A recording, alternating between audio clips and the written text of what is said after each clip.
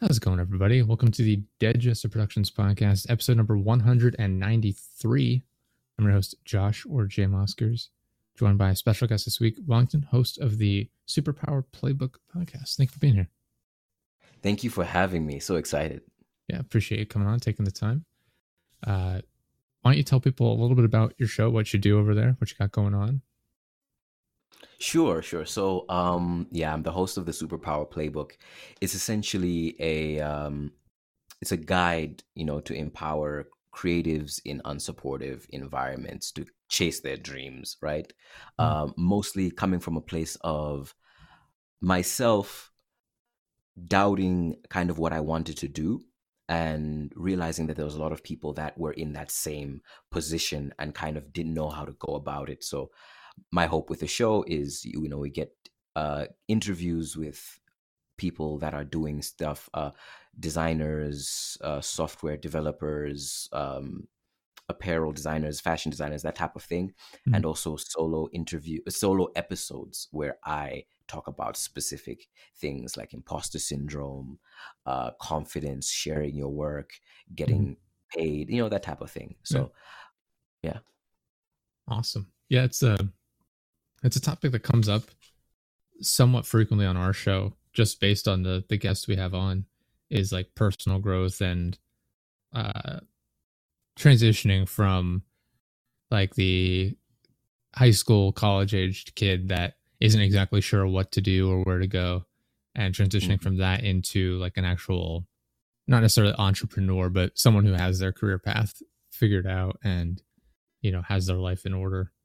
And it's come up more frequently as of late than it had been previously, but it's definitely something we touch on a lot here because it's, a lot of it is based on my personal experiences as well as the experience of the guests who more often than not are entrepreneurs in whatever field it is that they're a part of.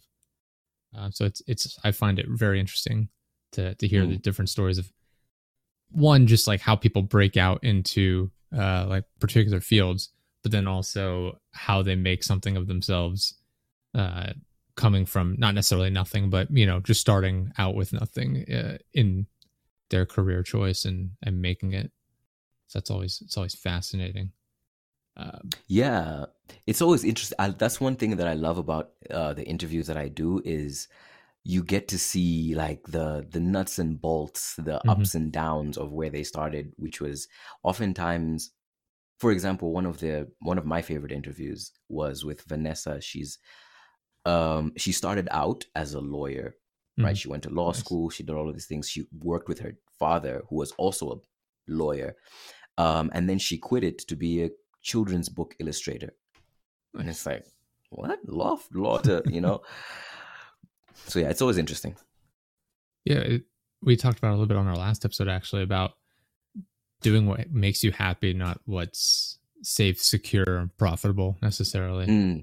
Like I said, from my personal experience has been, getting a very cushioned job, making good money, very low risk, and then realizing I was just completely miserable there, and taking a risk and going somewhere else where, making less money there, so having to make up that money on the side, and then realizing it's a little bit better at least.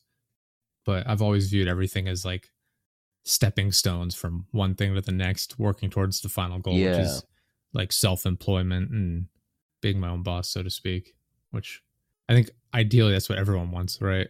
Is not having to have a boss looking down over them all the time, being able to set their own hours and whatnot. But it is, I mean, to be fair, some people do like having like that regimented sort of schedule because it helps them organize everything, and they know like, all right, well, this is 9 to 5, like this is where I'm at, this is what I'm doing. It's comforting knowing that that's not changing and they don't have to worry about things switching up on them out of nowhere. So I mean, I guess. I think people have. I used to really be against the whole 9 to 5. Like I value my freedom. I value that control over what I do, how I do it. And I used to have kind of like I used to almost look down on people like that, but as I've kind of matured, I've like, oh, okay, certain people just enjoy that structure, that Yeah. security, and sometimes I think they just work better that way, you know. Mm. And it's not a bad or a good thing, I guess. You know, it's just different temperaments, different styles of people. So, Yeah. Yeah. Like I said, I work remotely a lot. So I really, during when like the COVID lockdowns is when I first started working remotely for my job at the time, that job. And I was like, holy crap, I am so much more productive. Like, I don't have people here talking to me, like distracting me, asking me questions and whatnot. I'm in the office here, put all my notifications on mute. I could just focus on what it is I'm trying to do. And it was so much more productive without all the added distractions. And I know like a lot of businesses realized, oh, we don't need to have an office. We don't need to pay for all the utilities and the office space and everything like that. mm-hmm, We can just pay the employees, their cost, cut back on all the extra expenses, and they have a better work ethic at home. And then obviously there's going to be some people that work from home that are slacking off because there's no oversight whatsoever. yeah, But yeah, there's never a perfect scenario. There's always going to be a wrench in there somewhere. But yeah, when I realized like, oh, working from home is so much more, it's just so much better for me in particular. I was like, all right, well, this is what we're going for. This is what we're striving for now. mm-hmm, I thought like at least I never planned on having Digester Productions be big enough to the point where we had like an actual office and like a bunch of employees or anything. But I have goals of growing it as a brand. But I always assumed at some point, like even when I would be self-employed, I would still be in an office or something, right? But now I'm like, mm-hmm. oh, no way. There's no chance. Like, I have no interest in wasting money renting out, commercial space and going back to an office. Mm-hmm. And that's one thing that I mean, obviously, COVID was like crazy, Mm-hmm. terrible for a lot of people, but I think it finally gave people that moment to actually question a lot of things that they're doing, Yeah. both like internally and also like how are we doing business? Mm-hmm. Why do we need to do it this way? Because back then there was no way we'd be able to do remote work like Mm-hmm. this and it'd be respectable or looked at as a plausible thing. And now everything's been shaken up Yeah. and people are realizing, one, also like work wise we don't need to do it like this, but also the different ways that you can make a living, Mm-hmm. and it's empowered so many people, and it's so exciting to see some of the things that have cropped up now because of this. And yeah, I don't know, I like the direction that we're going. Yeah. I think a lot of it was people didn't, it was a lot of people just kind of stuck in a rut, stuck in their ways of, well, of course you go into work in an office or, whatever, Hmm, and hmm, you go to work. And then I think a lot of businesses were just so used to that as well. They, in particular, a lot of them owned like the company I worked for at the time. They owned the building that we worked in. So for hmm, them, it's like, well, of course we want people to come in the office. And so once hmm, COVID hit and we were all working remotely, they really struggled to justify keeping that building. And hmm, eventually, after I think it was November of 2020, is when they started having everybody go back to the office. And that was a huge part of my mindset of, all right, well, I don't really like doing this. I liked it a lot more when I was at home making, hmm, I mean, I made about just as much money at home, even when I got furloughed doing freelance stuff. I was like, oh, hmm, turns out, hmm. turns out I don't need this as much as I thought I did. But yeah, Yeah. I think that's the problem a lot of businesses are facing with remote work now is they can't justify maintaining the cost of their buildings that they own and having all their employees be working at home. Like nobody wants to have be paying for an office that's completely empty. Yeah. So I get it from a business standpoint why they want people to come in and work just to justify that, but at the same time, it's like maybe it's a good time to move on. Hmm, hmm. Don't hold on to that dead end. But Yeah. go ahead. No, go. Oh no, I was actually going to switch topic a little bit. So if you had something to say, I would. I was just gonna ask you. I was Okay. curious because I remember when I made that mental switch Mm-hmm. of like of realizing that I was just going through the motions Mm-hmm. with school and with the direction that I was going with. It was a bit of like kind of like an anger, a little bit like, how could I was really just doing this? I really let myself get this lost in it. And I'm wondering if that was any way similar to your experience when you realized, wait a minute, I don't need to do this. I can actually go in this direction instead. I wouldn't say it was anger or anything like that. I'm 29 now. I was 28 when I made the decision to leave that place. It was just, I was honestly, it was mainly just boredom. I felt like I was Mm-hmm. really wasting my time. I was like, I'm going to be 30 in a couple of years, like a year and a half roughly. And I was like, all right, well, I don't want to be 30 here just making money for somebody else. Like it was so frustrating. Especially I worked on commission. So like I'm Yeah. literally just making money for somebody else and then getting a cut of it. Uh, Mm-hmm. so I was just sitting there like every day I would go in, sit down, open up my, my physical folder with all my papers in it, keeping my notes and everything like that organized. And I was like, this is like something you'd see in a movie about a depressed person that eventually goes on to like some grand adventure. I'm like, this is how it always starts, is them sitting there Mm-hmm. miserable doing the same thing, same routine every day, every day. I'm like, this is awful. Like I can't do this. And it wasn't a job that I was super passionate about to begin with, even. It was just something new at the time. And I was like, all right, this is not working out. Mm-hmm. Whatever. So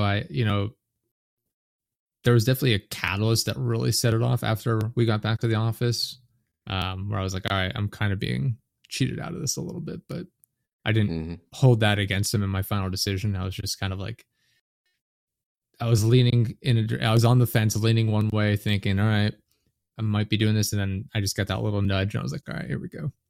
Yeah. And, left amicably. We were still talk to some of the people there every once in a while. Mm-hmm. And my previous boss, I contact her for stuff sometimes to reach out for work purposes and whatever. We get along fine, Sure. but there's no chance I'd ever go back to not that business particular, but just that setting, like that style of work, and just not for me. Yeah.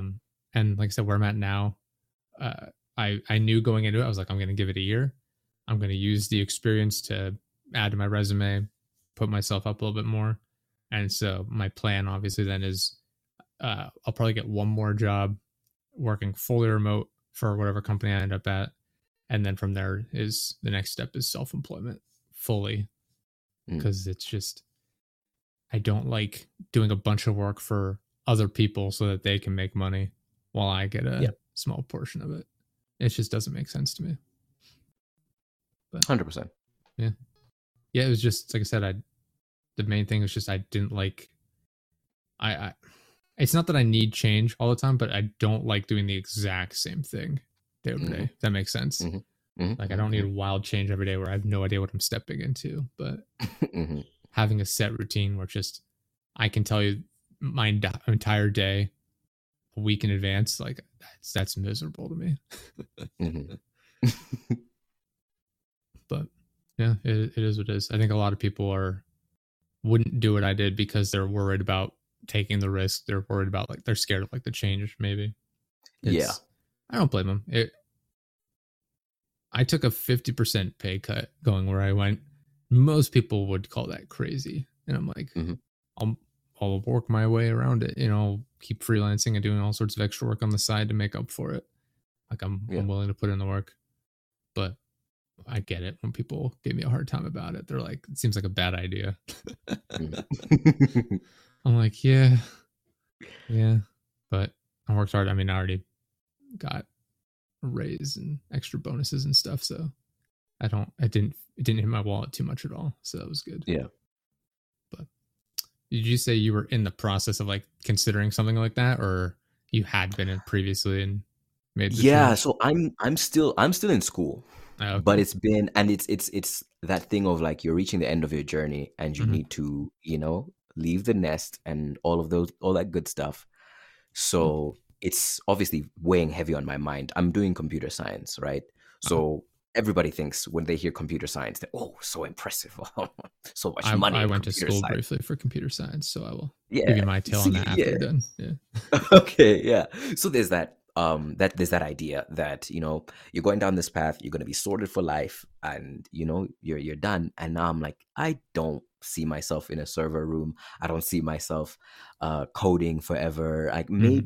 maybe UX UI, maybe, but Okay. not really. That's not the thing that calls to me. So now it's I think like COVID was kind of like trying to reconcile that thing of, okay, I'm probably going to forfeit this handsome check that I'm guaranteed if I go down this path, and Mhm. now figuring out what to do instead, Mhm. and will I be okay with that? And I think I will be, Yeah. because like money is not the biggest thing for me, and I think it's probably the same for you. It's like control, that creative freedom, that doing Yeah. the thing at least makes you mildly happy, rather than I'm gonna jump out the window Yeah. tomorrow evening. Yeah, it sucked because we worked on So the first floor too, so it wouldn't even hurt me. There's no escape. you see, so yeah, that's kind of where I am. I'm trying to now set up myself, Mhm. that I'm, I land safely, even Yeah. if it's slightly, not as cushy, but Yeah. No, I get it. Yeah, I wanted to ask you too, since you're in school. Then is like, I don't. My experience was I took summer classes beforehand. I went to two different universities taking summer courses, and then I Mhm. ended up at a completely different university. And I went to school. I signed up for computer science, and I hated it. And I was like, oh my god, this is I can't do this. It's coding and stuff, like, which is ironic because I do actual like coding a little bit, like website design Mm. coding Mhm. now for my job, and I hate it. I don't have to do it very often. Yeah. I Let me rephrase. I don't hate doing it. I don't have a lot of experience with the coding side of it, and I'm like, I don't want to Yep. learn because I really don't want to be the guy that knows the website coding and then people ask him to do it all the time. I'm like, Yeah, that'd be a yeah, nightmare. Like yeah, but it was gonna like when I went to school, figured out very quickly that wasn't what I wanted, and feel like I don't want to say everybody, but like I feel like a good portion of people would say, "Oh, this isn't for me. I'll just change my major and and keep going here and just seeing it through and seeing what works." But for me, Mhm. I'm like, I'm just leaving. Right? Yeah. I didn't even bother finishing out the semester I was in. I was like, I'm leaving, getting a job. I'm gonna work, and that's what I did. Mhm. Uh, I was wondering if you had experience with like changing your path in school, or like figuring it out while you were there, even about like how that Yeah. affected your mindset of school in general. So, okay. I think we have different school systems. For context, I'm studying in Namibia, that's in Africa, Oh, just okay, yeah, yeah. above South Africa. Mhm. So this particular school, we don't have that level of like flexibility of, Okay. so when you are down, if you're taking a certain course, Hmm. it's just that. Okay. Um, so COVID happened when I was in my third year. It's a 4-year course. Hmm. In my third year ish, and I was in too deep. I was in too deep, and the idea of persuading my parents to pay for another, Mm. several years when they're trying to retire Yeah. as soon as possible. So I knew that conversation was not going to go down. I tried it. I just like, this is not going to work, and it bothered me. Mhm. So ever since then, whenever people talk to me about what they're doing, I always tell them, listen, if you don't like it, go now. Change now. Mhm. You've just started. Change immediately. Trust me, it's fine. If you wait too long, it's going to be much harder. Um, because yeah, it's very difficult, and also to Mhm. justify to them that I'm changing. I'm leaving computer science, this thing that they have kind of shown off to their friends and family. Oh my gosh, our son is doing computer science. Wow, computer science, that's so cool. So it's like there's a lot of there's a lot of their own feelings kind of tied into my success, you know. Yeah. So I toyed around with it, the idea of like, okay, how do I persuade them? And I came to the decision that it's probably not going to work. So instead, either I'm just going to do my own kind of like self-learning on things that I enjoy and things that I'm going to be using. So around that time during COVID, during lockdown, I started doing social media marketing, social media managing, and all of this is like self-taught. And you're starting to get more into that and seeing, oh wow, I can make money without going to school for the thing that I'm making the money with. Awesome. And yeah, so it's the staying in the course and not moving hasn't really changed my mindset. It's just that, you know, I can do whatever I want, really. You know, so I hope I've answered your question. Yeah, I think so. Yeah, like you said, I didn't know what I really wanted to do. Like when I finished high school, realistically, it seems like a very strange thing. You know, you're asking kids when they're, you know, just like on the cusp of becoming adults, like, all right, what's your plan for your entire life?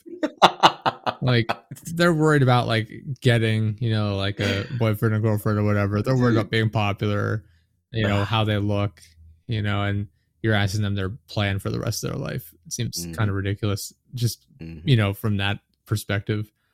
But you know, at the time I was like, I don't know, like I think I feel the same now as I did then, in the sense of like I really enjoy doing like creative things, you know, as far as like writing, art, like film, like production side of stuff. But I didn't know how to funnel that into something. And one of the schools I was looking at was an art institute university. It was 2 years, and I was going to go for like graphic design of some sort. I forget what the courses were they actually offered. But I know like it was a 2-year school, and then they have a lot of a lot of their students would go on to work for like Disney or you know, Pixar, whatever, like animation studios, all sorts of stuff like that. Yeah. And I was like, this is awesome. This is definitely what I want to do.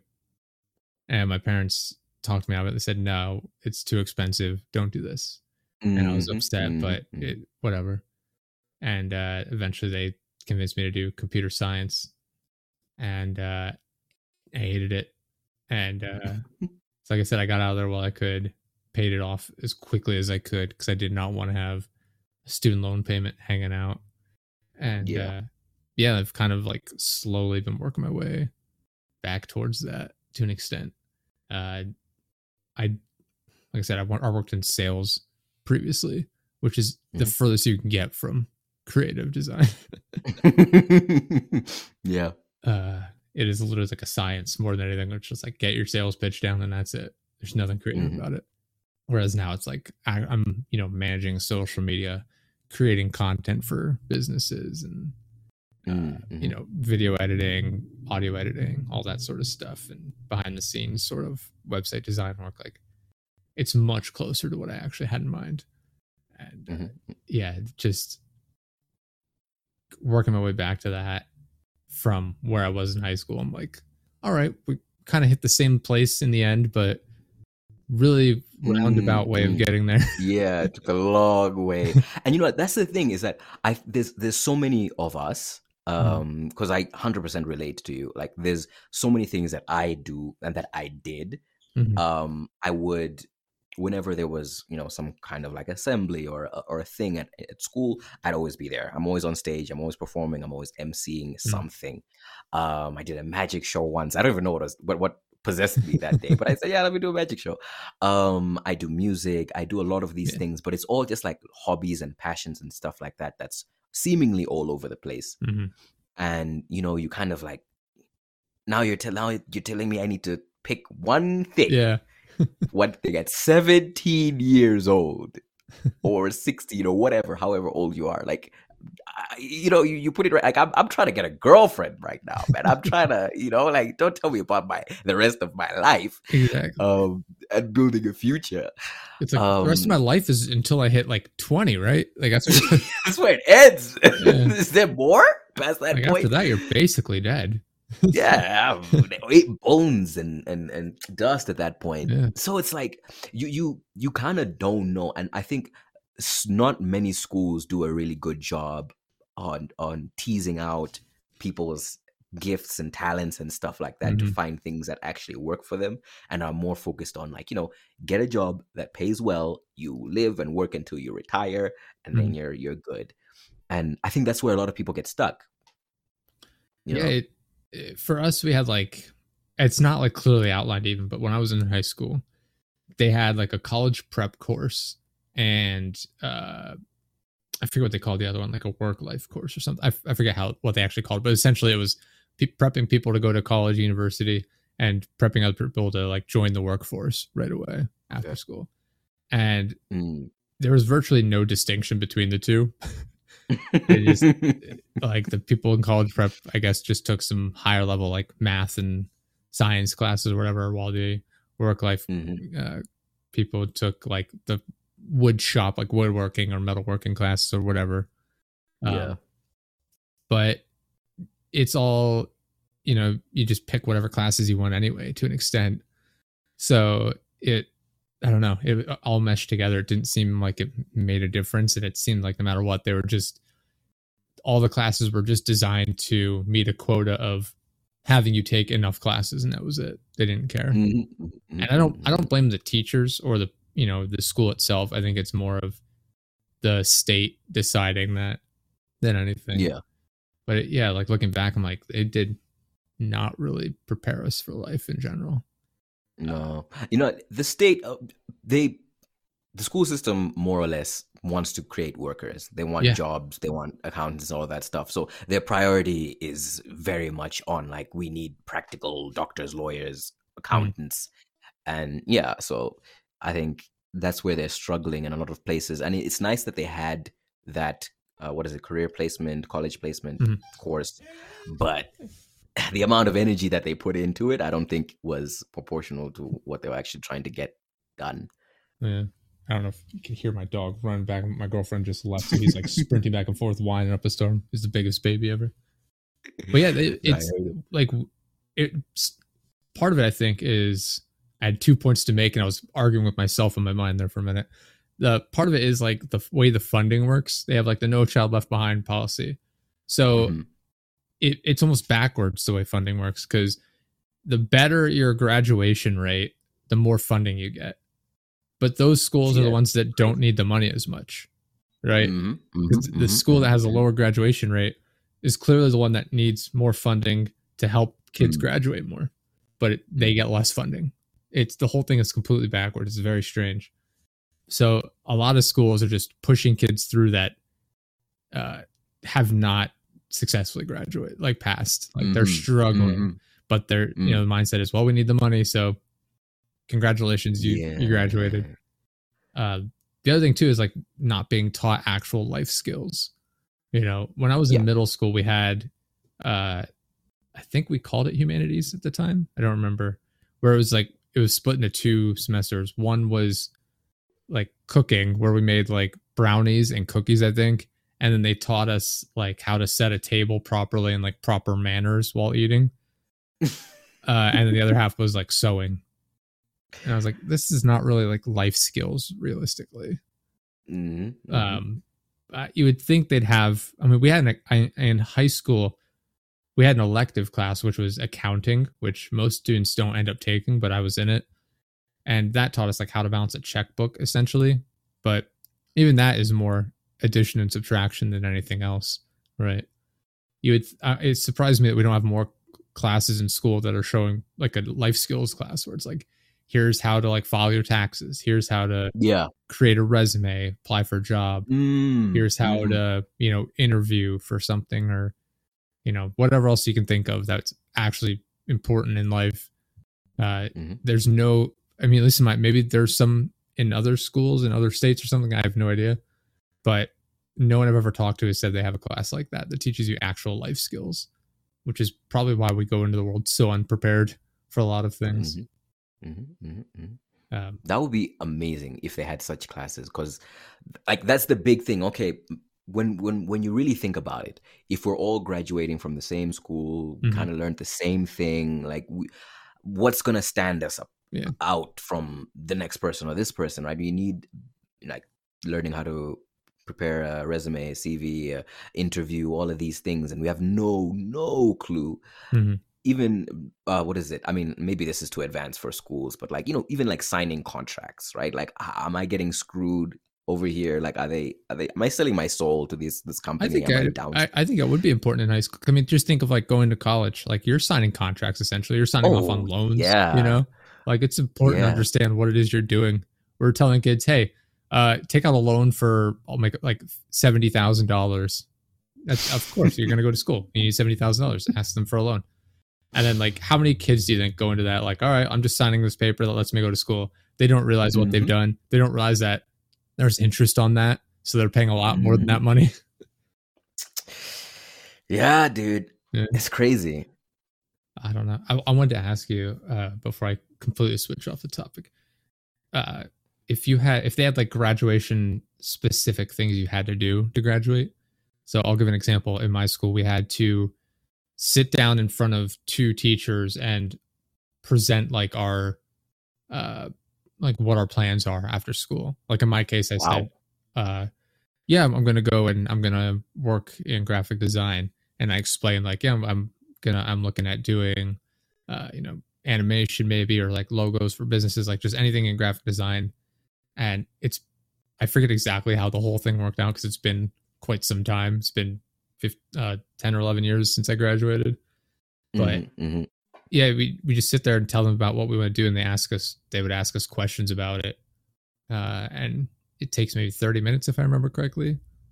But that was like a mandatory thing where you have to do that. Like every student you get assigned to like a pair of teachers, and they just interview you essentially for what your future plans are.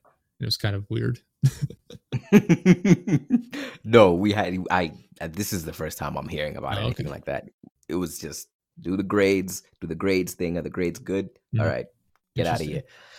Yeah. It was the school I went to I switched schools from middle school to high school. In middle school, I didn't have to do it obviously because I wasn't there, but I experienced what the seniors had to do in the sense of they would take the kids that were about to graduate would come and present their future plans, but in front of the middle school students. So like they had, I think 3 students maybe came in to our class, and our class would sit there and listen to them talk about what their plans were essentially. And that's what they presented. And then the teacher would be in the back, like, I guess grading them on it. I don't know. But it was also very strange. Like, it sounds strange. That seems really unfair to like students that are interested in various non-social jobs as well. Like, I want to be someone that doesn't have to talk to people because I'm paranoid about talking to people. Oh, good. All right, go present that idea to the class. Oh, geez. Wow. Playing to certain people's strengths and not others. It's crazy. Yeah. It does seem like there's no care given to what their actual skill set is or like what their passions are. It's just tell people what you want to do so we can hit our quota, so you can get out of here and we can funnel in the next group of kids. I also think they might also be doing that for like maybe testimonials or like putting in the magazine or the whatever in their marketing, I'm sure. I have no idea. Because they love that. Yeah. Maybe. I don't know. It is strange. Like I said, it's weird how the whole thing worked. I was fortunate in that, like, I took elective classes. I worked down in like the wood shop and the metalworking shops because I thought it'd be something fun to do as opposed to taking extra. I had so many extra credits from when I transferred from my school to my middle school to the high school. I had already taken like advanced math classes at my middle school, so I got credits for those going to high school. So I went into it with like 4 extra, like 2 or 2.5 or 3 extra credits. And so like I ended up having like 3 semesters where I didn't have 3 or 4 semesters where I didn't have to do anything at all as far as like math and like science. So I just spent I'll do something completely different. Went down, did like woodworking, metalworking, and it was interesting. It's not something I'd want to do all the time, like for a job. But it's something I like. It was nice. Like I'm handy now. Like if there's a problem around the house, I can fix it. Probably because of those classes, and probably because growing up, I lived on like what used to be a farm, and I had to be handy there too. But yeah, when I had to do my presentation on like my career path, the two people I ended up being assigned to, the two teachers, were the metal and woodworking teachers. So I was like, oh, perfect. You guys know all about what it is I'm interested in. I'll just come down. We'll just chat for a couple minutes and then I'll go back to class. It was, yeah. You lucked out on that one. I did. Before we continue, we do have a couple of ad reads here. We'll knock out real quick. This episode is brought to you by Zencastr and Liquid IV. So start with Liquid IV.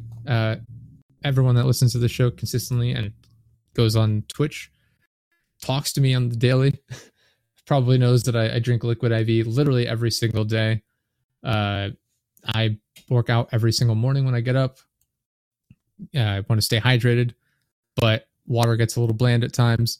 So I, was introduced to Liquid IV, and they have sugared and sugar-free variants. I went with sugar-free. I don't like having all the extra sugar. They added a bunch of flavors. They have white peach, green grape, and lemon lime. And every single day, I'm drinking my Liquid IV after my workout. Helps hydrate me, adds some flavor to it, and it's absolutely fantastic. Can't recommend it enough. One of the things I like about it is one that it adds the flavor to the water, but the fact that it's sugar free is super beneficial. One stick of Liquid IV and 16 ounces of water hydrates you 2 times faster and more efficiently than water alone. There's no artificial sweeteners and zero sugar, with the proprietary amino acid allulose blend for a sweet taste without the calories or raised blood glucose levels you get from sugar. Contains 8 vitamins and nutrients for everyday wellness, with 3 times the electrolytes of leading sports drinks. They partner with leading organizations to fund and foster innovative solutions that help communities protect both their water and their futures, so they're helping the world make it healthier. To date, Liquid IV has donated over 39 million servings in 50 plus countries around the world. So you're staying hydrated and you're helping other people around the world using their product. You can get 20% off when you grab your Liquid IV Hydration Multiplier, sugar-free, or any other variant at liquidiv.com. That's liquidiv.com. And use code DJP15. It's DJP15 at checkout. That's 20% off anything you order when you shop Better Hydration today using promo code DJP15 at liquidiv.com. Cannot thank them enough for sponsoring the episode. This episode is also brought to you by Zencastr. So we've been using Zencastr for every single episode of this podcast for I don't even know how long at this point. Zencastr makes it so unbelievably easy to create podcasts. I log in on my end, create just type in the thing, create episode recording, and send out a link. All the guest has to do is click on the link, enter display name. We're good to go. It is the ultimate web-based podcasting solution. Like I said, we use it for every single episode. Can't recommend enough. Can't recommend their customer support enough. They're absolutely fantastic. They get back to me super quickly if I ever have a question about anything, and they are fantastic. It's so easy to record a podcast with Zencastr. You log in using your browser. You start recording a high-quality podcast right away. You record studio-quality sound and up to 4K video with your guests. Zencastr's multi-layered backups ensure you always have your recordings in the highest quality, even if the connection is unstable.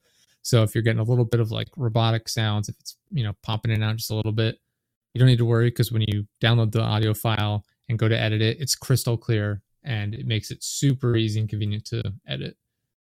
If you've ever thought about podcasting before and realized that you need a lot of different tools and services, those days are over. With Zencastr's all-in-one podcasting platform, you create your podcast all in one place and distribute to Spotify, Apple, and all the other major destinations, hosting platforms. You can go to zencastr.com. That's zencastr.com/pricing, zencastr.com/pricing, and use code DJP15, DJP15, and you'll actually get 30% off your first month of any Zencastr paid plan. If you want to have the same easy experience as I do for all my podcasting content needs, go to zencastr.com/pricing, use code DJP15. It's time to share your story. So thank you to Zencastr for sponsoring the episode. So thank you for both of them for sponsoring the episode. They are both fantastic products. I use them. Using Liquid IV every day. Zencastr I use every podcast recording for every episode. It's just so convenient. Zencastr, I can't recommend them enough. It is the easiest thing in the world. Like I said, you just send out the link. The guest just clicks on it, enters the display name, and that's all they have to do. It makes it so convenient for them. There's no confusion like other platforms where you have to invite them, they get the code, they have to do all the settings, and it's just so straightforward. It's so nice. They don't have to do anything on their end. No one else has to download their audio files and send it over, local recordings, skipping all of it.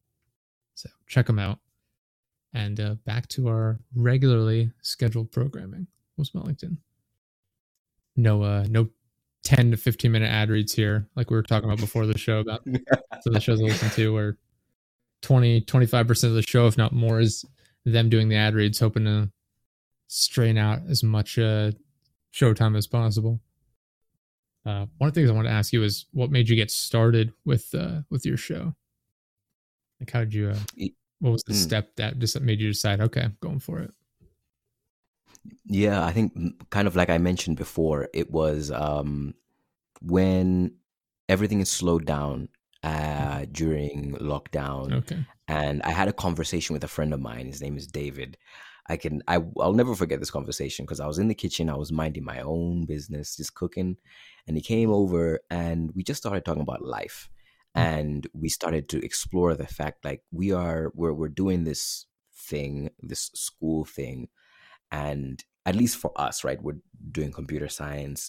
You don't necessarily need to go to school for a lot of the stuff that we're doing, right? Web design. I think you said you're designing websites here and there, and you didn't even, you know what I mean? So everything I do now, I didn't go to school for.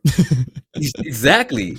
So we were like, we're just going over the fact that, like, we can do kind of what we want. And it really got me thinking about all the people, also through the conversations that I was having with people, that there's people who really want to do things but are scared because either it's not safe or it's new, it's different. You don't know if people will laugh at you or whatever. And I kept having these similar conversations with people close to me. I'd ask random people, okay, not random people, but people that I'd bump into, and we're getting to know each other. I'd throw that in, like, what are you studying? What are you doing? They'll tell me what they're studying. And I ask them, is that what you want? And they'll be like, no, what do you actually want? And it'll be this wildly interesting thing that you would not expect. It started to bug me, and I said I started to feel like I need to do something about this. One, for myself, because I felt in a way, this show is almost like a love letter to younger me, to teach him and tell him all the things that I wish I knew. And also to other people who are kind of struggling through the very, very same things that I was struggling through, to be like, okay, it can be done. This is what I need to do. That's like through learning from the guests that I bring on, and also the more like granular step-by-step stuff that I do on my single episodes. And yeah, so my hope, like I said, is just to make one person feel like they can do that crazy thing that they actually want to do. Yeah. So that was kind of what it was that sparked the choice for what to do, though. Was very much dependent on the skills that I had at the time. For the longest time, people would tell me, "Oh my gosh, Wellington, you have voice for radio. You should be a voice actor. You should be all these things." And I was like, "Come on." Partially because I was kind of vexed. Like, voice for radio sounds like an insult. Like, what are you saying? I look bad on TV. Like, what are you trying to say? The better insult is like telling someone they have the face for radio. Yeah. So at least I was like, okay, cool. I get it. It's a compliment. But for the longest time, I avoided that, podcasting specifically. But throughout my years, I dabbled in so many. I had a YouTube channel during lockdown with a bunch of our friends. just for fun. And we did a bunch of content. So I've been making content for a while. Mm-hmm. But when it finally came down to like, what should I do? I was like, you know what? Let me lean into my strengths. Let me stop fighting it. Let me actually go in and see what this is going to look like. So that was the thing that pushed me to say, okay, the medium I'm going to use is podcasting. And here we are. Here we are.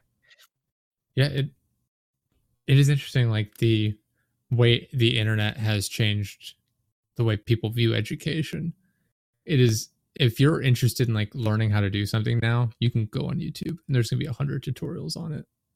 Mm-hmm. Right. So like if I wanted to get started in, woodworking or something, I can go on there. There's gonna be so many videos and like, here's how to like get started. Here's how you do this. It's like, I mean, there are some things I still use YouTube for to like learn how to do stuff for my actual job, somewhat regularly.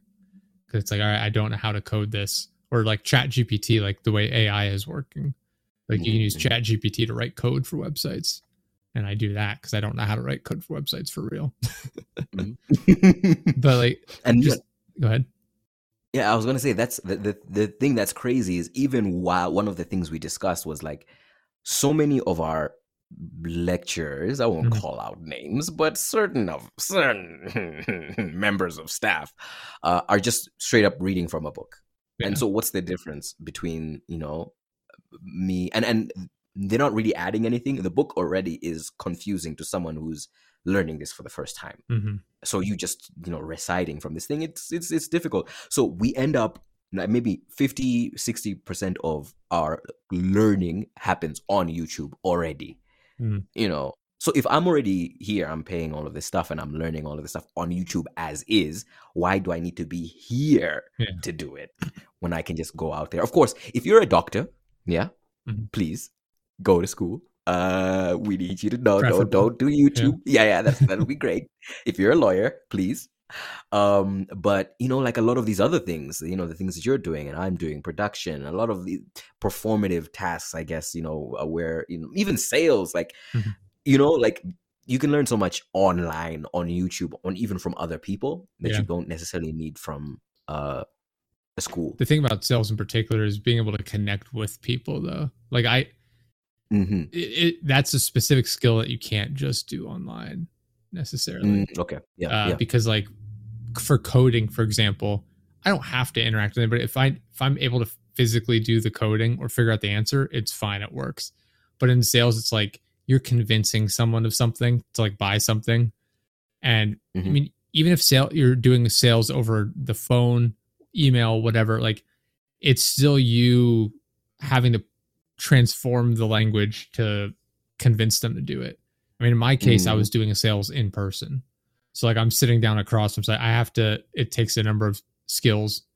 I have to have the confidence to go in there. I have to be able to talk to the person. I have to be able to quickly react to whatever questions or objections they're throwing up, and just be able to react to that in a way that helps continue with the sale. It's a specific skill set. Going back to what you said about like people, like professors or teachers or anybody just reading out of a book, I think being able to actually teach someone something is a very specific skill as well. Anybody can read like an instructional book, but I think the skill itself lies in being able to transform the message in the book and applying it to every single student in a way that they understand it. I think that's what the actual skill set lies in teaching. I also think being able to hire the right people for the job is a very difficult skill set that not everyone has. I can say that from experience as well with the people that I've worked with that have done hiring or people that have hired me. But yeah, it's very specific skills that I think people either don't realize are skills or realize like how much actually goes into it. Because there's a lot of teachers out there or professors who aren't very good at the teaching side of it, but they're very intelligent people, right? Yeah. Like I'm sure there's a ton of professors, like I'll use like astronomy, for example. It's something I have no understanding of, like teaching wise, but like there are people out there like that are very intelligent. They could tell you every single star in the sky and what it is, everything about it. And so because of that, you know, they could be hired as like a lecturer at a university. Mm-hmm. But just because they know everything about the subject doesn't mean they're able to say it in a way that makes sense to people. You know what I mean? Mm-hmm. And I think that's where the disconnect comes from at some points. Like there are a lot of people where they're getting hired based on their intellect, not because of their ability to convey the message, which isn't to say that they're, like I said, it's not saying they're not smart. It's just you're not utilizing their skill set properly. There's a lot, you know, it's better to have them in a position where they can just go work and figure all the information out and then have somebody else convey the message. You know, there's a lot of teachers I had in school where very clearly they knew what they were talking about, but they were not able to make the correct words to explain it properly to the class. And that was a problem at times. 100%. It's funny you even bring this up because I think just 2 days ago I was doing this show, obviously, because there's no school for it.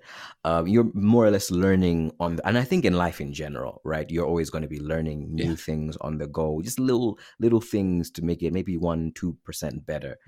And one of the things that I was looking at is how to teach. Because like it is a lot of the content that I'm putting out and wanted to put out is educational in nature.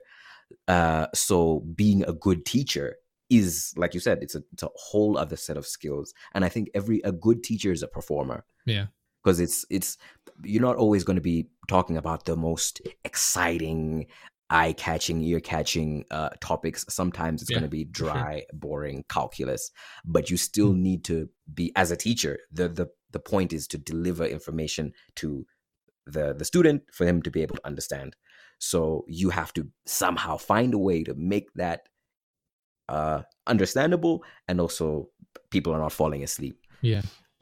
It's not just knowing the thing, like you said. So yeah, it's a whole skill set that I don't know if people really teach in. I've never taken like an education, like a course to be I don't know, whatever, right? I have no idea, but hopefully they have an acting class in there or some speech class or something like that. Sales also, you can read as many sales books as you want. You can know the product in, out, and all that. But if you don't know how to connect emotionally to what the needs are and figure things out on the fly based off of maybe the client's objections or their specific needs, you'll struggle.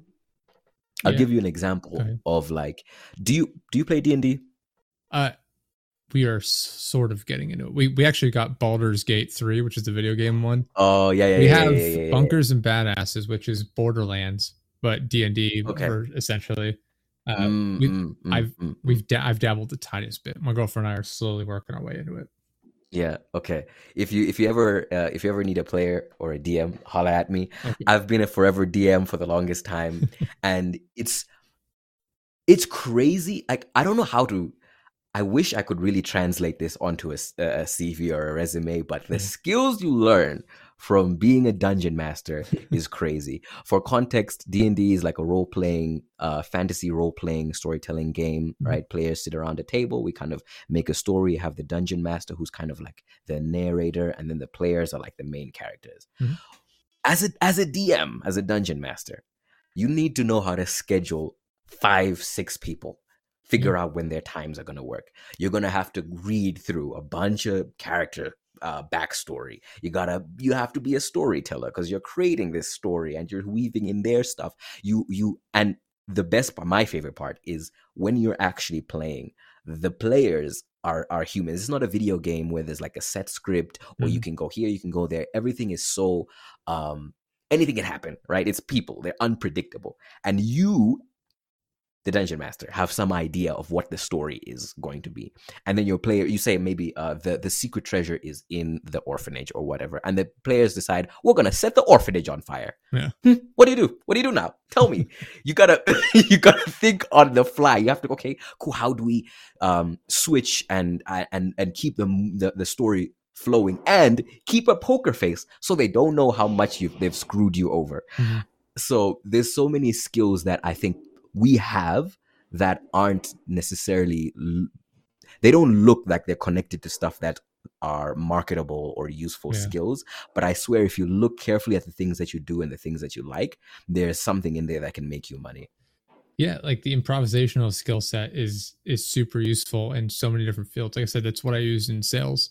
You know, being able to react to whatever it is they're telling me, saying like, "Oh, this is why this doesn't work for us." I'm like, "Well, actually, here's why it would work for you because of that." Right? You think this doesn't apply in this situation, but it actually does, as well as these other situations. And being able to react like that is super super important in sales, because if you're trying to sell someone a product, like at least in my case of sales, like it's different if you're working at like a car dealership.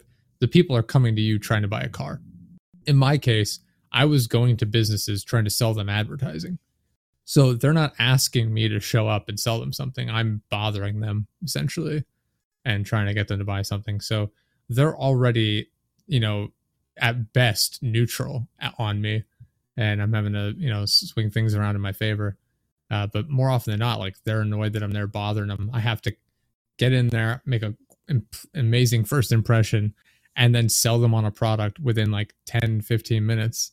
And the entire time they're there telling me why it won't work, why they don't need it, how I'm wasting their time. Being able to react to all of their objections was something I had to learn extremely quickly in order to succeed in that career. And, you know, I still use that to this day, arguing with some of the people I work with now when they tell me that we don't need to do specific things or make specific content for social media or, you know, things like that. Yeah, people skills can translate to every people, and what is it, improvisational skills translate to so many different types of jobs, right? Even if you're not necessarily direct sales, right? Even if you're like in the IT room and you're coding, whatever, you still need to justify kind of like the decisions that you've made to maybe your team members, or present this thing in, oh, okay, I understand why you are saying that we need to do this. So, you know, like these are big things that you need to pick up. And what you, the whole sales thing, it's sales is so, because you know they don't want you. Yeah. You know this guy has, you're the fifth guy that's called me today. What do you want to sell me now, sir? So it's a bit of an uphill battle. So if you don't come at it from a humanistic approach and come from just like stats and numbers and facts, you'll never get through the door. One of the worst things about working in sales too is like the approach a lot of the educational systems in at work.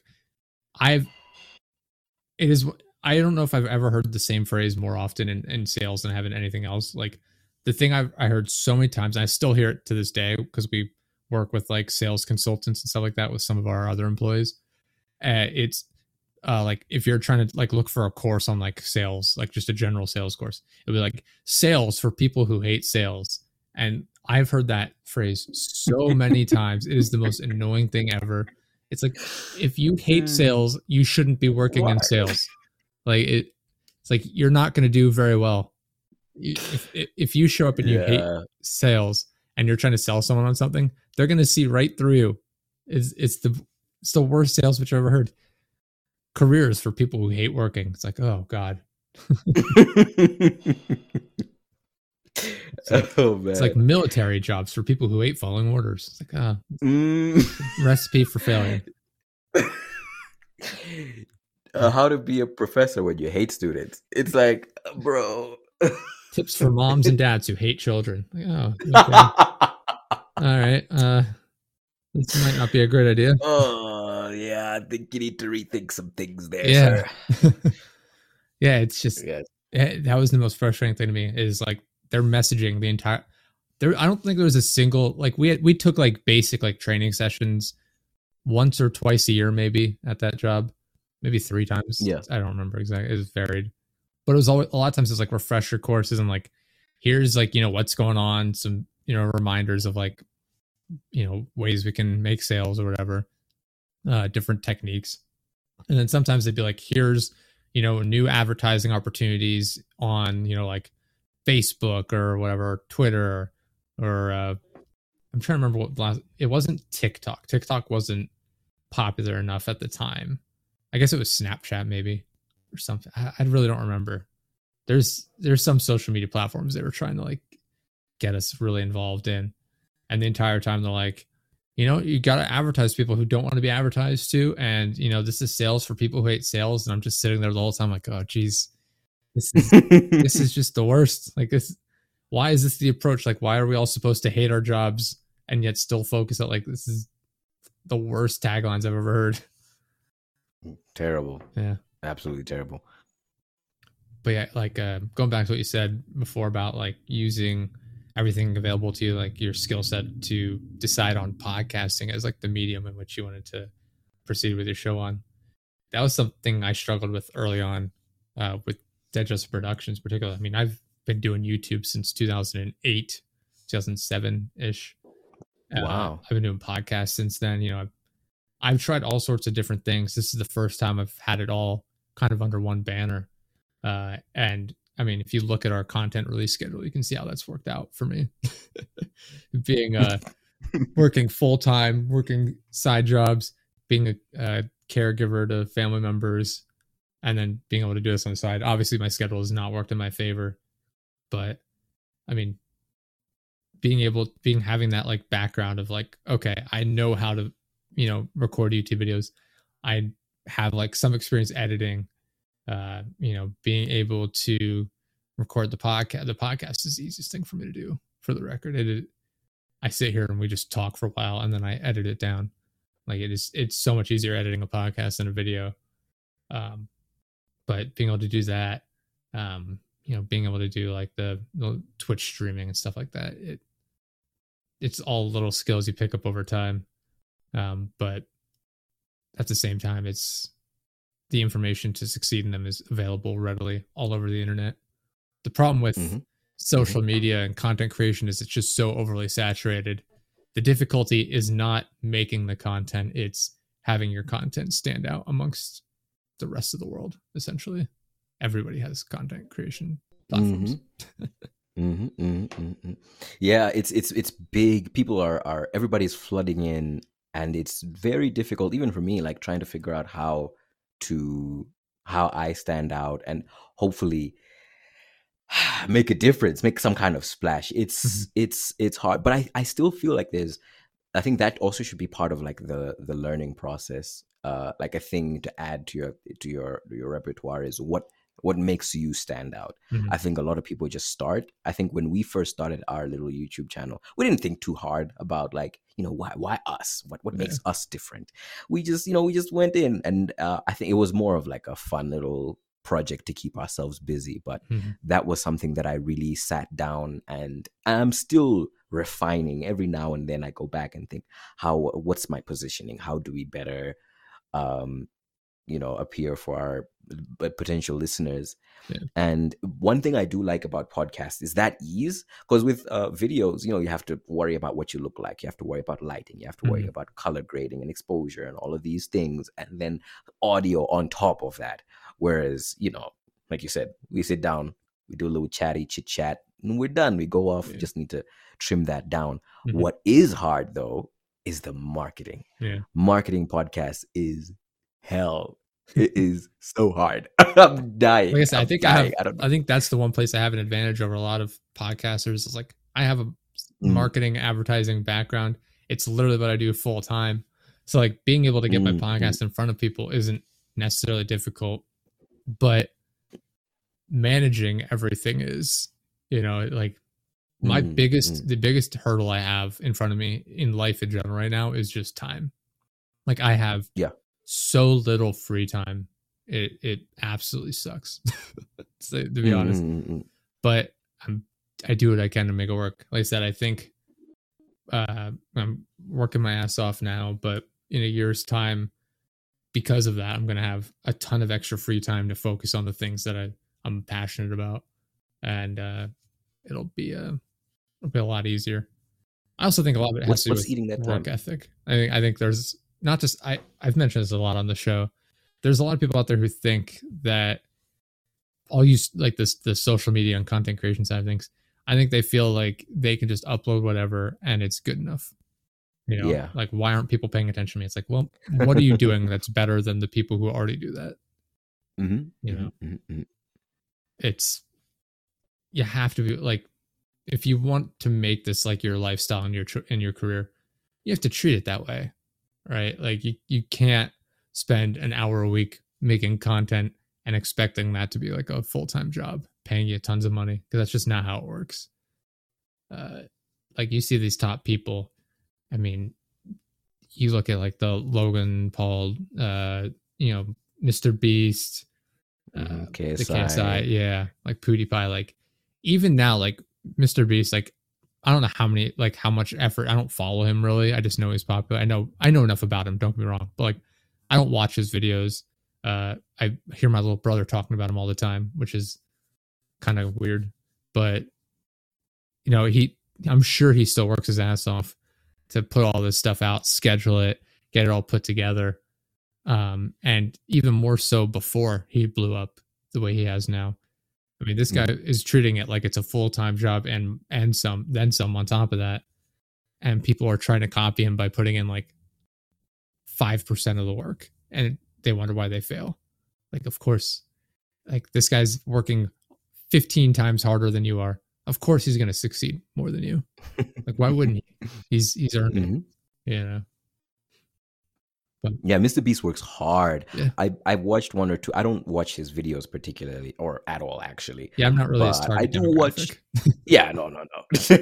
But I do watch his interviews. A couple of interviews, just because of how good he is at his at his craft, and all the work he puts in will put you'll feel insecure about what you're doing when you listen to how much effort he puts in. Yeah. But also like there's some things that you can really pick up. And I think that's the thing that I've been trying to do a lot, is like learning from people who are better than me, which is a lot of people. Learning from people who are better than me, and seeing what can I pick up here. And what you pointed out is very important, is that when you're doing something, especially, I mean, things in general, but especially if you're doing something unconventional, creative, a bit risky, you have to attack it with a different type of energy because of how difficult and the resistance that you're going to be facing. Yeah, like when I build my house, I don't want the people that are going to come in and be able to build it in a day. I want the people that are going to put the time in to make it like nice and safe. Like if I show up and they're like, yeah, we got it done today, and I walk up and like the door falls off while I'm walking up the front steps as they crumble under my feet, I get what I pay for. Yes, I love that phrase. You get what you pay for, guys. Honestly, and you get what you get back is based on how much effort you put into it, any particular project or job. I do get frustrated because like I said, like what I do is I work in social media and content creation and marketing, and it is frustrating watching all these like businesses I work with have like moderately successful YouTube channels and social media platforms that I'm like behind, and then like my own personal ones, I just don't have the time to focus on them as much, and so they're not as successful, and I'm like, damn it, what am I doing? Yeah, it's a weird curse when you do social media. Oftentimes your own social media is like the worst. It's appalling. I mean, don't get me wrong, they're not like making money really on their YouTube channels or anything, but like they're getting more views because they're getting, like, I'm sitting down and I'm putting like hours worth of editing into them. I'm making the thumbnails and everything like that, and then meanwhile I get home and I'm like, oh, I gotta chop down these clips from the stream real quick and just upload them. Fuck the thumbnail, I don't have time to make a thumbnail. And it just all gets away from me, and I'm just like, damn, like, what am I doing here? This is so annoying. Hey, but at least you're doing your work. You know, that's it was fun. Like we started for the one company I work for is like, can we just make like a Reddit account and see how that works? I'm like, yeah, sure. The first post I made for them was like some generic thing, like it's just a standard post, like, oh, here's what we made, and I posted it on a small subreddit of like 5,000 people maybe on the subreddit. I don't remember exactly. It's not one I would normally be on. And I posted and it got like 4,000 upvotes. They got like a number of like awards and like Reddit Gold and stuff. I'm just like, the hell am I doing? What is this? Like, at least it's on Reddit. I'm like, I don't care. Like, there's nothing to be gained on Reddit as far as like monetary value goes, in the sense of like just posting content. But yeah, it was like, man, oh man, like If I just had all this free time to focus on my own content, it'd be a lot different. Yeah. But it's not stable is the problem. Like we saw that during COVID. Like I focused on our Twitch channel a lot during COVID. I worked 8 or 9 hours a day, 7 days a week on our Twitch channel during COVID, and it took off. Like we hit affiliate in like a week and a half, 2 weeks. We hit partner over from June to October, whatever that time frame is. 5 months, 6 months, whatever it amounts to in the end. We hit partner. I'm like, this has been wildly successful. There's so many people that don't even hit affiliate on there, let alone partner. And 100%. And I was like, this is awesome. But how long is this going to hold up? Right. I'm like, I could just not go back to work, but this is not enough money to sustain us at all. My girlfriend and I at all. Like, there's no way. I need to like do something at work. But like, what am I going to do? And I ended up going back to the office. And because of that, our Twitch channel just died off completely. Because I don't have the, like I said, I reserve like, for like creating my own content, I usually keep like 3 hours, 4 hours a week, maybe at most. That includes the hour and a half I book for recording the podcast. That includes like the 2 hours I spend editing it, roughly. I'm like, that gives me an hour. That is not enough time to stream on Twitch. Like, if you want to get any sort of growth on Twitch, you have to be streaming like 3 or 4 times a week for like 4 or 5 hours. Like, there's just no other way to get actual growth on there. I'm like, I don't have that available to me at this time. So, how long do you say would you spend on, let's say, one client in a week? It depends on what they're doing. Like, as it is now, I have, for this outside of my actual full-time job, this is my personal freelance work. Right now, I have about 83 clients, depending on whether or not a couple of them decide to come back or not. A lot of that is me just spending 30 minutes with them a week, going over like their advertising or like their website, whatever it is that we've been working on with them. It varies from person to person. And I just sit down with them for the 30 minutes. I go, okay, here's where like all the numbers are at. Here's what we're looking at. Here are some opportunities we can change, try something different. Here's, like what's worked. Here's what's not. We can view like where people are clicking, like what's been successful and what hasn't been. And so like, we'll take that time, like 5 minutes, just going over like stats wise, what everything looks like. And the remaining 25 minutes is, here are the opportunities we can go after. Here's, budget wise, what you've offered, like what you want to work with.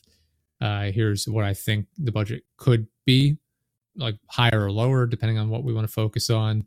And I just present them the different opportunities, and we just chat about like what their plans are for their business and what they want to do. And so I don't talk to all of these people every week. Don't get me wrong. Like, I schedule this out over the course of the month.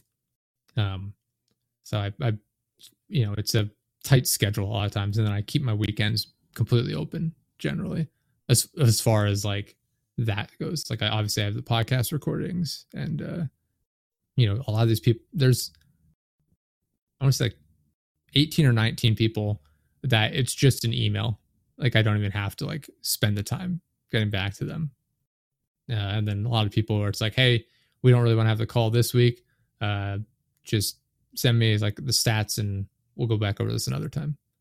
So it varies a lot as far as like how much time gets invested into it. But I make it a point to at least contact every single person once a week, even if we only have like a 30-minute call every month, once a month. I mean, yeah.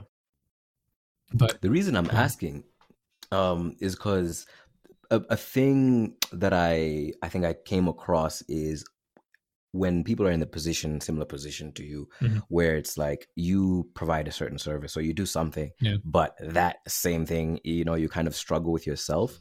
One thing that I've heard a lot of people do is they treat themselves like a client. So they like schedule out, I'm going to meet with myself at this time, and this is the agenda, and this is what we're going to talk about, and this is how much work I need to do for myself. And of course, it becomes hard because, you might be, I guess, losing out on scheduling time for other clients. And I've heard some people just like raise their prices a little bit so that, I mean, even if there's some drop off with the clients, you Yeah. still kind of make it up with the ones that stay. Mhm. But I think the major thing that people struggle with, I think, is you don't take yourself seriously, because you can negotiate yourself out of it. For sure. Yeah. I'll do it tomorrow. It's like, it's fine, it's okay, or maybe you struggle. I'm not sure exactly what you do, but if, let's say, you I was going to say, take over to provide some information, part of why I don't spend as much time on my content is because I'll just use a hypothetical client. Like, I mean, this could be a real example, but I'll work with them, and let's say they just have like a small mom and pop like retail store, right? Sure. And I'm working on their social media for them. They're supplying me like all the pictures and stuff, or like short little videos. So they're the ones taking the time to create the content. I'm just editing it. Whereas on my end, if for my own stuff, I'm the one that's also going to have to put in the effort of taking the time to create, to get all the content and create it, and then also edit it. So it wouldn't be such a big deal if all I had to do is edit my content. But obviously I'm the one that's going to have to record all of it and everything like that too. It's like, if I wanted to put in the full time and effort required for like YouTube videos, for example, like in reality, that's like 2 hours of recording time cut down to like 15, 20 minutes of video to my standards for what I actually want to do. So like, it is a huge time investment on my end to be able to create the level of content that I would want to do, which is why I don't focus on it as much, because in the end, it's far more profitable for me to, work with other clients, and it's a lot more efficient as far as like, profit per, minute spent on this particular project. Ideally, that's why you're setting yourself up. Ideally, if the money was there, like I said, it sounds kind of, selfish, I guess. I don't know if selfish is the right word, but like, it does come down to the money, because at the end of the day, I need to make the money to pay my bills, to support my, my lifestyle, my girlfriend's lifestyle, take care of the people around me. That's way more important to me than being able to work on a passion project that's just not quite there yet. Like, the time will come. I'm working on the skill sets. I'm setting myself up for the success in the long run. I'd rather have the skeleton of it be there than, rush into it when I'm not ready and have it all fall down around me. Like, I'm building it up steadily as opposed to jumping headfirst and taking too much of a risk. I think it's calculated. It's a calculated risk as opposed to just a risk. You've seen, I'm sure we've all seen people who quit their jobs to start doing YouTube or Twitch streaming or whatever, and then it doesn't work out. They're like, oh, I went for it and it wasn't there. It's like, a lot of times the people that fail like that are the ones who have zero following going into it, and they quit their job while they have no followers, thinking that just because they're spending a lot of time on it, it's going to work out. The best video I've ever seen of this, I know I've mentioned this on the show before, the best one I've seen is the guy sitting there crying. By best, I don't mean it's funny or good in any way. Like, I feel terrible for the guy, but it's the best example of it, where it's him sitting there crying on camera, talking about how like people shouldn't do Twitch streaming because it doesn't work out. He's crying there, like all, devastated by it not working out because he quit his job and everything to do it. And he has no money. His girlfriend is literally packing up her bags behind him, leaving him because of it. Crazy. And it's like, it was a terrible decision on his part. Like, I get why he went for it. Like, he knew it was going to be a risk going into it, but he thought he could make it work and it didn't work out. Like, I understand from my point of view. I'm like, I could probably have like some success on our Twitch channel. I'm sure of it. We've had it before. We could do it again. I'd have the time to like invest in, YouTube content, everything like that. But the stability is not there. And if it doesn't work out, how does that look on me? Where I'm the guy that just quits my job out of the blue to take a huge risk on something that's far from guaranteed. I would much rather just do what I did and take the pay cut in order to provide myself a little bit more happiness and availability to focus on the things I care about while still having that stability. I don't know. It's about 100%. I think it goes back to kind of what we mentioned, is that, if you're playing the unconventional game, you have to be smart with how you're doing it. So rather than like the example that you gave of the guy who kind of lost everything on Twitch or failed with Twitch. Yeah. That's a terrible idea. Like it's It would have been super different exciting if he already had a following. Like, don't get like exactly. I get why he did it. Like, exactly. but you cannot like it's absolutely a fool's errand to think you can start from nothing and just have immediate success that dwarfs like what you had at a real quote unquote real job.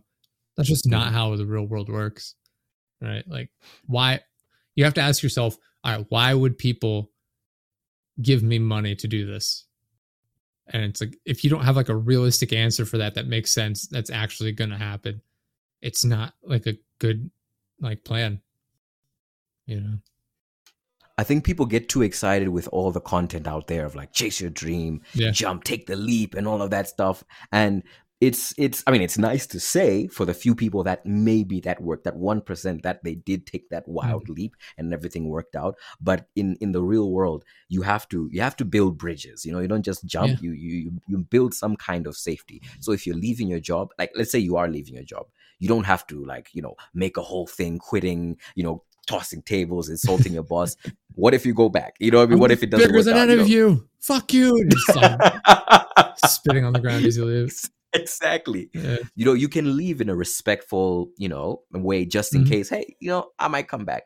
While you're working, before you go and do that thing, like you quit or you take that pay cut, you can have some runway, like 3, 4, 5 months, safety net for in case it doesn't work out during that period when we're going back to, I guess, job hunting. You can find a way. Or with the Twitch, building the audience while you're working, right?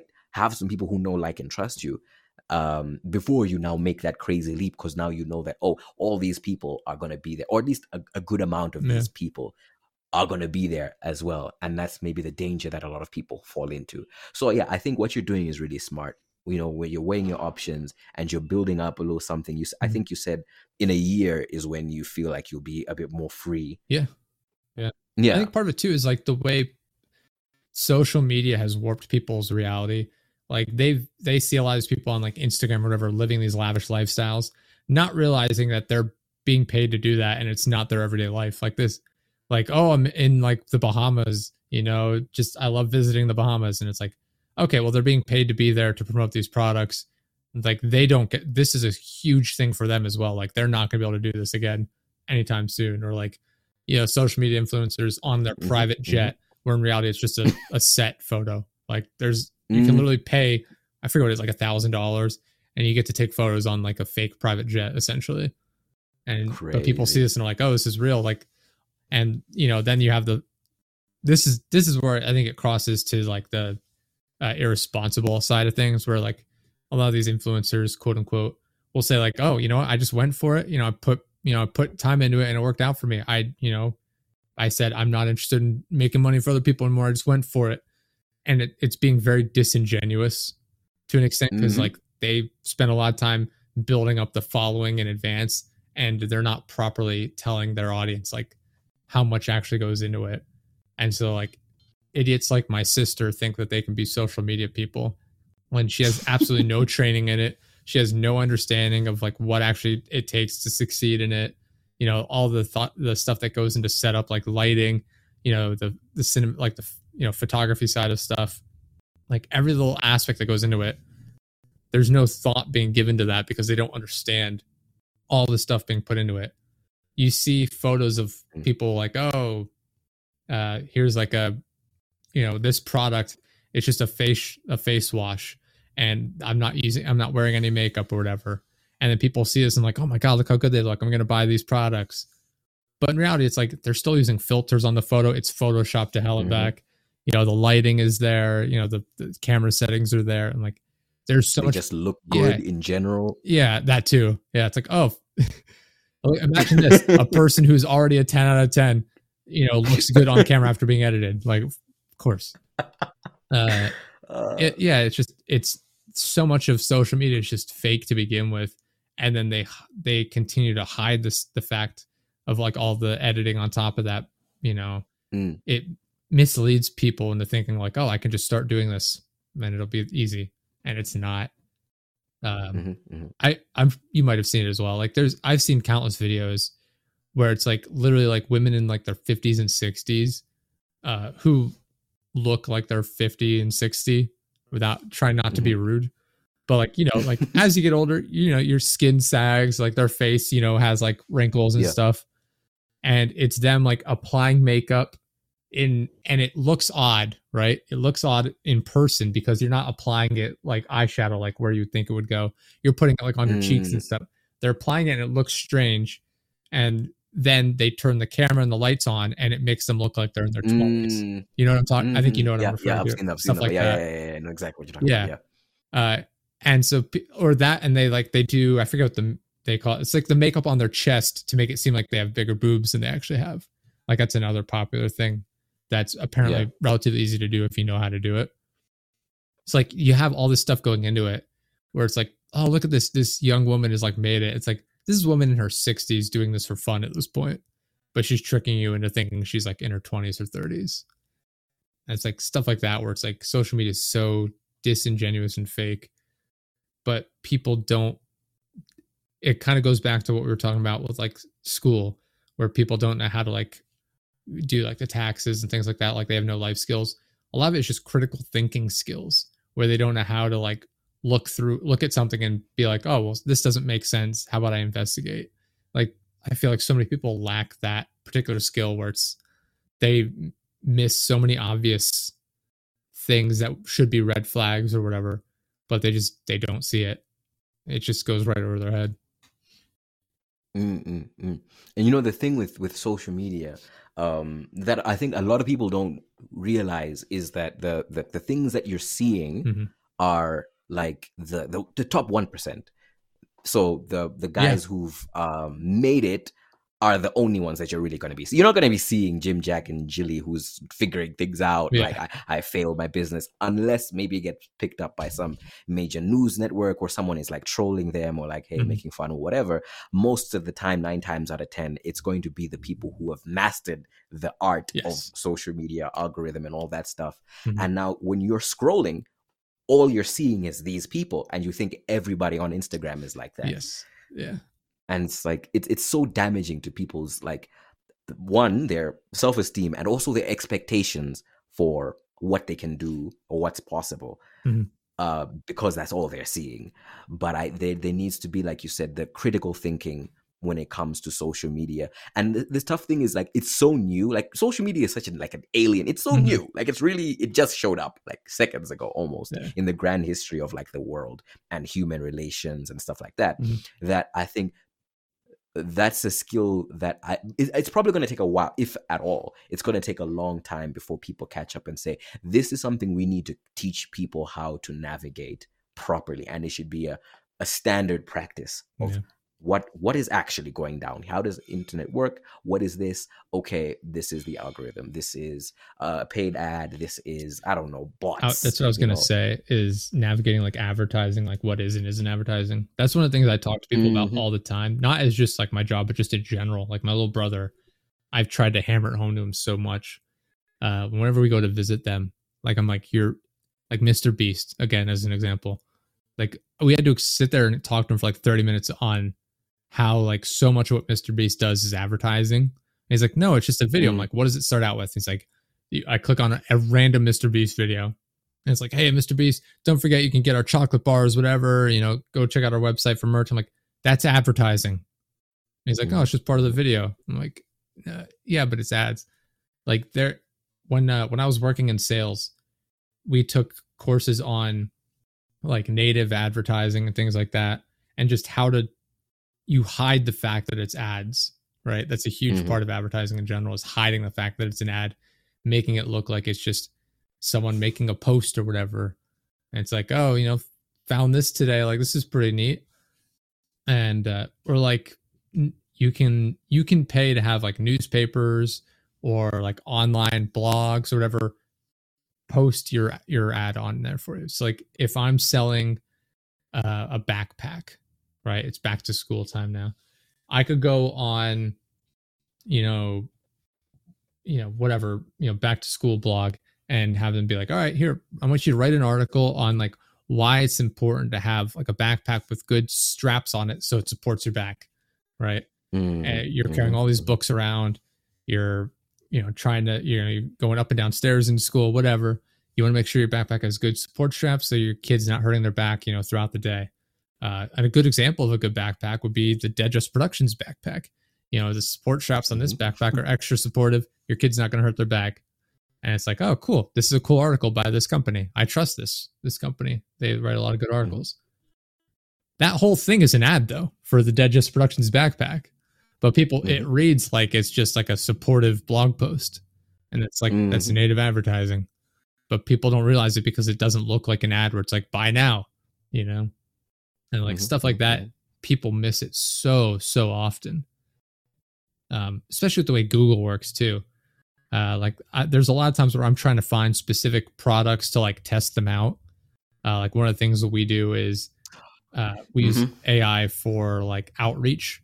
So I won't give any shout outs here, but like what they do essentially is I went through like 15 to 20 different products, and I'll type in like industries I'm looking to target, and they will provide me with like the contact information essentially for the decision makers, like the CEO or the lead salesperson, whatever. And so I can reach out to them directly. And it's kind of creepy, honestly, how it works, but it's effective for business between us. So it works out well. But when I'm trying to like find these, I'm like, I'll go into Google and type in like best outreach programs. And like, you'll get like the top 4 to 6 results are sponsored. Right. Sponsored. Yeah. But I'll go below that and it's like, oh, our top 10 outreach programs. I'm like, cool, click on it. And I read through it and I pay no attention to the top of the website at first, because I'm just trying to find the information quickly for the time.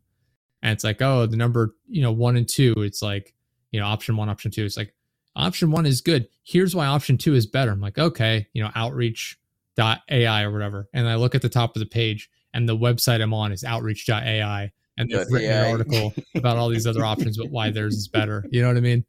And it's like, it's stuff like that people don't read or pay attention to, and they don't realize how much of social media is advertisement that's made to look like it's not advertisements. I think when you're in the marketing game, you really start to see all the tricks. It's horrifying how much data you have on people and how easy it is to get it. It's crazy. It literally will take me 15 seconds to get the contact data for 100,000 people. It's horrifying how easy it is to get. I can get their email address, I can get their company name, their direct phone number, their fax number, their address. It's horrifying. And so like part of it is people willingly give it up for the smallest stuff. Yeah. Oh, enter your email address and phone number to enter a contest to win, whatever, $100 gift card to this, stuff like that. Facebook, every bit of data you enter into Facebook is getting sold all the time to everybody. It's terrifying. I mean, just those products that you sign up for, the terms and conditions, click agree. Ooh, nobody reads those. Well, it's 900 terms pages. And conditions? It's made to prevent you. It's made to like push you off from reading it.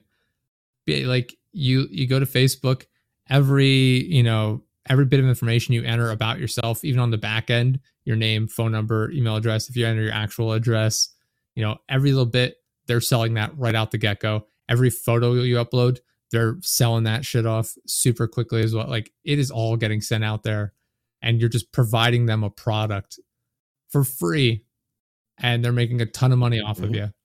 And they have to do literally nothing but host it on their platform. That's it. Yep. It's and then sell ads on their own platform as well. It's crazy. But as much as like there's like very much the dark side of all of this stuff, I think it's also useful for people who are doing something that's actually beneficial, right? Like if you've created some kind of product that is, I don't know, it helps elderly people who have back issues, right? It's the new cane that is more ergonomic. The Dead Justice, like knowing how to get, because like this is the thing I think that has been happening as we've kind of advanced as people, is like, we hate ads. People hate ads. People hate to be sold to, whether that's like you coming to their door knocking to sell vacuums, or that billboard, or that ad that is going to, pop up in your Instagram feed that you will 100% scroll by without even thinking twice about, because you saw that little sponsored banner at the bottom there, and you're like, this is worthless. So knowing you making a product or something that is actually useful, you need to know that there's going to be people who are going to resist your stuff if it comes off super salesy, and you need to know how to present yourself in a very natural, authentic, real way. No BS and no smoke and mirrors that some of these other guys come, false promises and all these big offers that they never actually deliver on. Right? It's I mean, marketing can be a tool for evil, but it can also be a tool for good, if you use it right, and if the thing that you're selling actually does the thing that it says that it does. Yeah, like I said, there's a very fine line there for how it's used.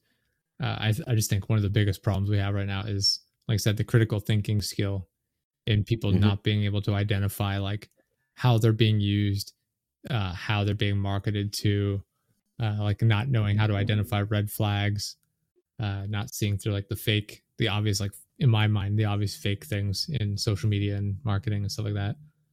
But obviously a lot of the problems come from these companies know that, like, all right, these are the obvious things to point to. How do we avoid it, and how do we make it seem like it's real when it's not? Right? And one of these parties has a lot more money than the other, right? Multi-million-dollar company is going to have a lot more resources available to them to fake something than the random individual just trying to check up on what their friends are doing on Facebook. 100%. Yeah, but it's, I don't know, it's interesting. It's super interesting to me to watch just how easy it's been for a lot of people to make so much money off of people.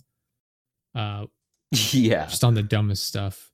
I mean, I won't dive into it because we'll have to wrap up here soon anyway.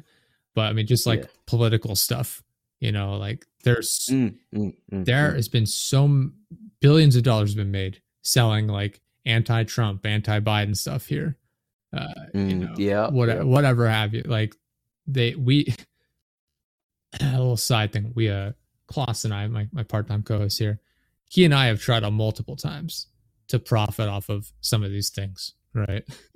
It's never worked out for us. We've been very unfortunate in having some of our stuff get taken down and then watch as like other people have done literally the exact same thing and made money off of it. It's been very frustrating to us. But yeah, it like stuff like that, like people get super passionate about politics and sports. So those are huge markets to make a ton of money off of things, especially if you're like the first to the game. Like if let's say some random politician comes out and says something inflammatory that people hate, immediately you just throw up a t-shirt with their face behind prison bars and go like politician for prison 2024, and people are going to buy it because they hate that. I mean, that's what they did with, Trump, with his mugshot being released. That's what they do with Biden all the time. Biden for prison, like whatever the current thing people are mad or happy about.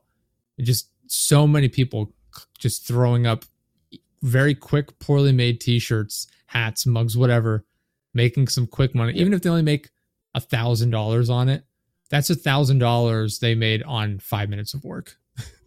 And you just rinse and repeat over and over again. And people will buy it because they're passionate about politics. Same thing with sports. It's, it's like this team won the Super Bowl.